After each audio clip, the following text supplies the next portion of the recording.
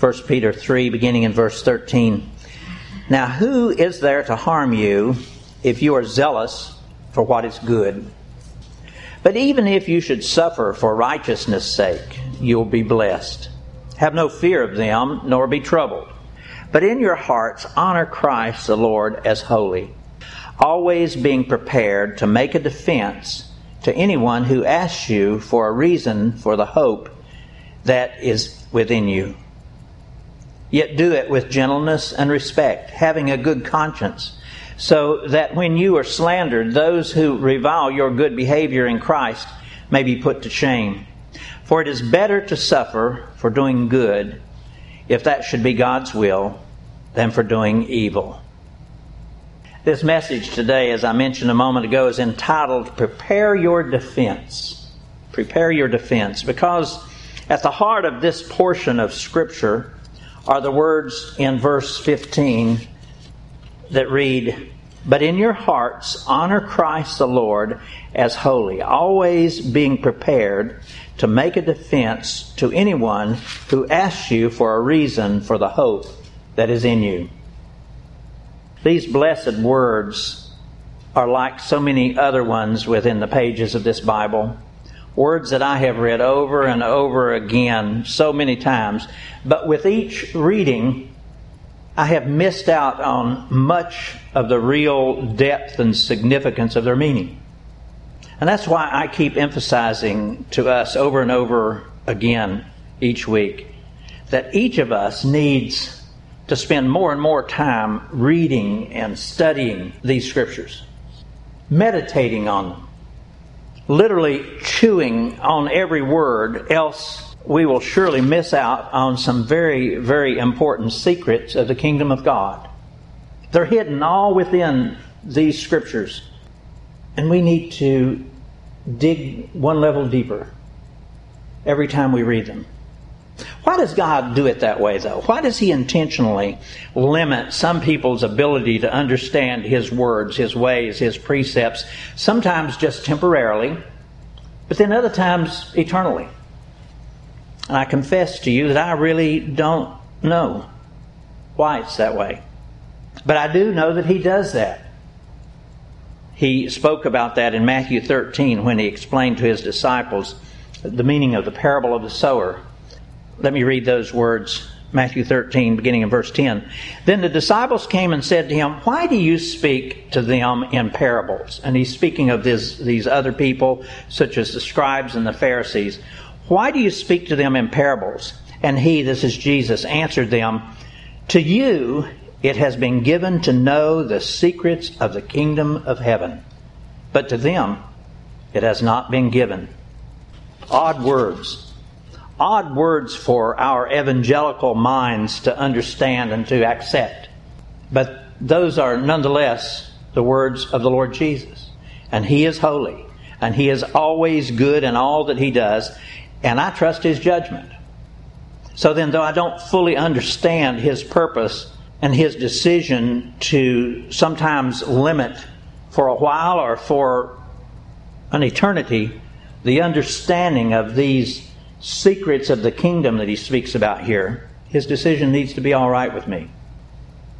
But that does not mean that we should not pursue after this depth of understanding that we're talking about here. Because there are so many, many secrets of the kingdom that He speaks about here that are all cloaked within these words of these Scriptures and ready to be opened and understood. But you and I must understand. Our comprehension, our understanding, our knowing of what He is saying to us is only given as a privilege by God's Holy Spirit.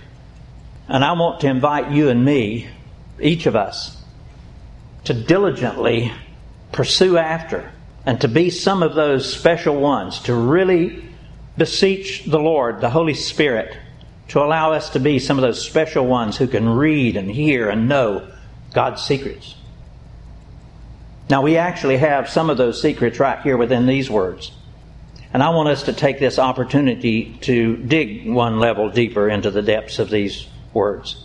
And so then, concerning this verse 15, let's begin by asking the right questions. Those questions being, What is this special kind of hope spoken about here?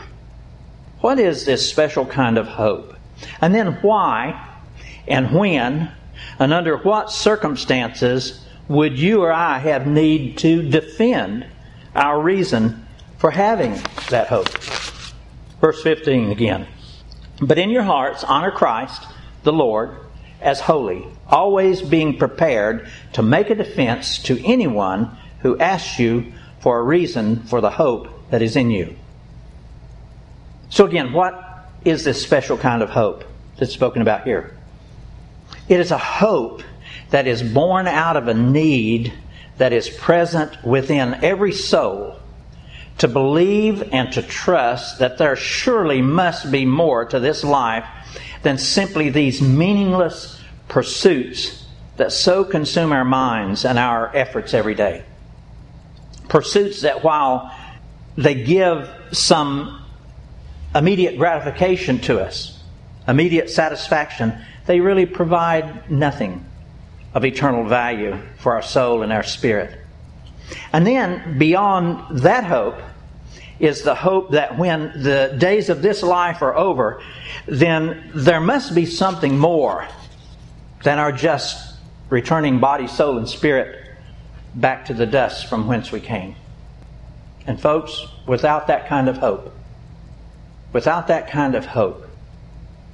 our lives become meaningless. A person will just simply waste away the moments of their lives, accomplishing nothing of real value, and only going from depression to depression. And God knows that. And in His great mercy and grace, He lovingly then puts a remedy into every soul. He puts this beginning deposit of this wonderful gift of hope. And so every soul is born with a certain amount of hope within them. And for those of us who have grabbed hold of the promises that are within that hope and have pursued after the blessings that are within those promises, we have become different people. Different people from what we once were. So different that those who observe us are stirred to ask this question that's being put to us here today. To ask why. Why are you different? Why have you become who you are? What is this special hope that you have? And that's why we're commanded here to then, at that moment, be ready with an answer. A defense for this hope that is within us. And folks, listen, that defense needs to be a good and a proper defense. One that is founded upon and supported fully within the pages of this book. And as these words tell us, you and I need to be prepared ahead of time. Ahead of time to know and to present that defense. And the question is, are you, right at this moment, prepared? If I were to be so bold as to call your name right now and ask you to stand and give a defense of the hope that is within you, would you be confident in your presentation? Would you be excited about standing up and saying, yes, I know why I have this hope within me? But I do fear that most of you would not feel so confident. And I do know also that that would be so with probably most every church member in every congregation. Because yes, we have spent many years sitting in our church pews hearing and soaking up these truths that we've heard. But we really haven't taken the time to prepare ourselves to speak them back out again. And especially to be able to speak them out in such a manner that would be appropriate to the person who's asking or the circumstances involved. I confess to you that I have those same fears that you have. But I don't want to. And I want to be prepared. And I want to encourage you and me that we do have the opportunity, beginning right now, to make ourselves ready for that defense. And we really do need to get about it. Where then must our preparation for our defense begin? it must begin with the full assurance that what we believe and the hope that we have within us really are based on a truth that is absolute. And that truth has an authority behind it. The power and the trustworthiness of a source that is beyond our own abilities and beyond the power and the trustworthiness of any other man is based on the strength and the might and the power and the holiness and the righteousness of the Almighty God and Him alone. And know in the process of a defense, we do know that not everyone wants to recognize and accept that God is an acceptable source of authority. But as I thought through this, I came to understand that that's not really relevant to our defense. Because just because that individual doesn't want to accept God as being God does not make God any less God. It just makes them foolish. And so then, God Himself and these Scriptures that He has given to us must be then the source of the proof, our only source. And as we dig just one step deeper within them, we find that the foundation and the substance for all of this special hope that we have within us is founded solely upon the person and the work of Jesus Christ, and upon none other than Him. Whether it be the salvation that cleanses us and redeems us from our sin, or it be the eternal life that He and He alone provides to all who receive Him. It is Jesus who is the foundation of all our hope, and Him alone. And as part of our preparation, we need to ask the question, why is that so? Why is that so? Why is Jesus the only avenue for us to have such hope? Why is He our foundation? Why and how can it be that these precious benefits can only come through the person and work of Jesus Christ? Because the question is out there today. Is there not more than one way to get to heaven? And may I assure you that a lot of people believe that there are other ways to get to heaven. But you and I need to be sure that there is only one way. And although you and I may actually know that answer, what He is instructing us to do here in this Word is to be prepared to give an answer. We need to know of such scriptures as Acts 4:12 that says, "There is no other name given under heaven by which you shall be saved, but that of Jesus Christ, and Him alone." And then we need to know why that would be so, because that's going to be their next question. Why would that be so? It is because Jesus, though being a man, was not just a man. He was God, truly God. And as God, He possessed all authority and power to forgive us of our sins and to cleanse us from all unrighteousness.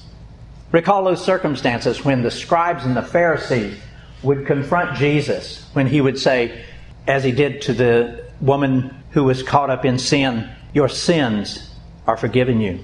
Or the paralytic, He says, "Your sins are forgiven you." You and I need to know that He has the power and the authority to forgive sin because He truly is God. As God, He possessed all authority and power to forgive us our sins and to cleanse us completely, to free us from the control of sin.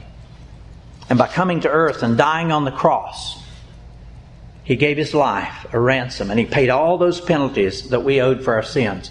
You and I know these things, but you and I need to be prepared to speak them back out. Because we know these things, the more we would study and more we would take them into our own hearts, we can then for ourselves believe that we are saved to the uttermost, and then we can speak it back out with full confidence that we know that we will enjoy eternal life with Him in heaven. But listen, not only that, this hope that we have within us, it includes within its promises that as we await our entrance into heaven, we also have the assurance that between now and then, nothing can separate us from God and from the hope that we have in Him. those words in Romans 8, beginning in verse 38. For I am sure that neither death, nor life, nor angels, nor rulers, nor things present, nor things to come, nor powers, nor height, nor depth, nor anything else in all creation will be able to separate us from the love of God in Christ Jesus our Lord. Nothing. This, folks, this is the hope that I have.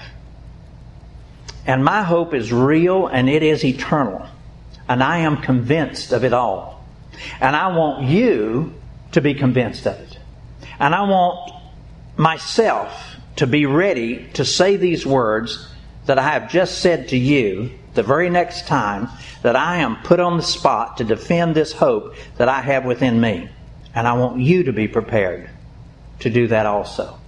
Now I'd like to take the next few minutes and think through some of those circumstances, those opportunities that might present themselves when we'll be put on the spot to defend this hope that we have within us.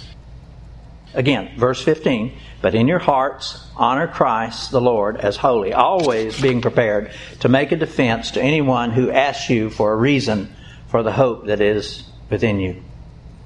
Now sometimes those who might ask us such questions about our hope, they're only making casual conversation. Now that does not take place very often in such serious matters as this. But sometimes it does. Sometimes it does.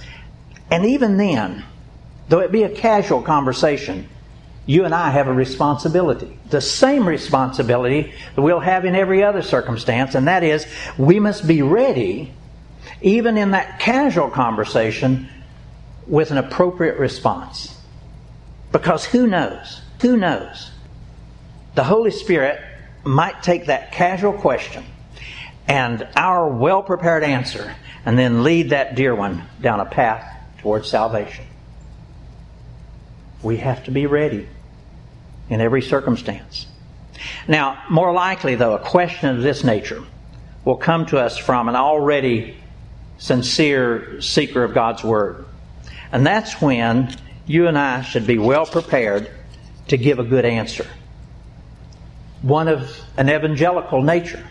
One that would lead them perhaps down a pathway to where they might eternally receive Christ as their Savior and Lord. But even more likely than those other two opportunities, this context that we're reading here suggests there will be far more challenging circumstances that will face us. One in which we find ourselves under some sort of pressing confrontation. And folks, that's when it would be especially good and right if we had an immediate but a well-prepared response. Because those who are questioning us will most often have rebuttals. And so you and I then need to be well read. We're instructed in Scripture to study to show yourself approved. You and I need to be ready, as prepared as we can be.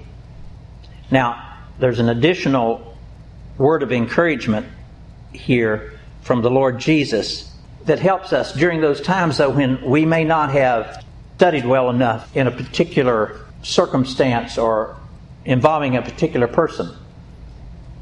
And so we may not be as prepared as we need to be. And so Jesus says in Luke 12, when they bring you before the synagogues and the rulers and the authorities, do not worry about how or what you're to speak in your defense or what you're to say. For the Holy Spirit will teach you in that very hour what you ought to say. Now, while these words in that circumstance might seem that the Lord is saying you don't need to prepare. We don't need to be prepared ahead of time to have those right words. But that's not so. That's not what the Lord is doing here. And that's why we have to remember that any time that we just read a verse or even a selection of verses, that they don't always establish a ongoing doctrine. They may be for a particular circumstance, and that's so with this. We're admonished all through these Scriptures, by the way, that we are to study to show ourselves approved. We're to learn and to seek after and to pursue the knowledge that is laced all within these Scriptures.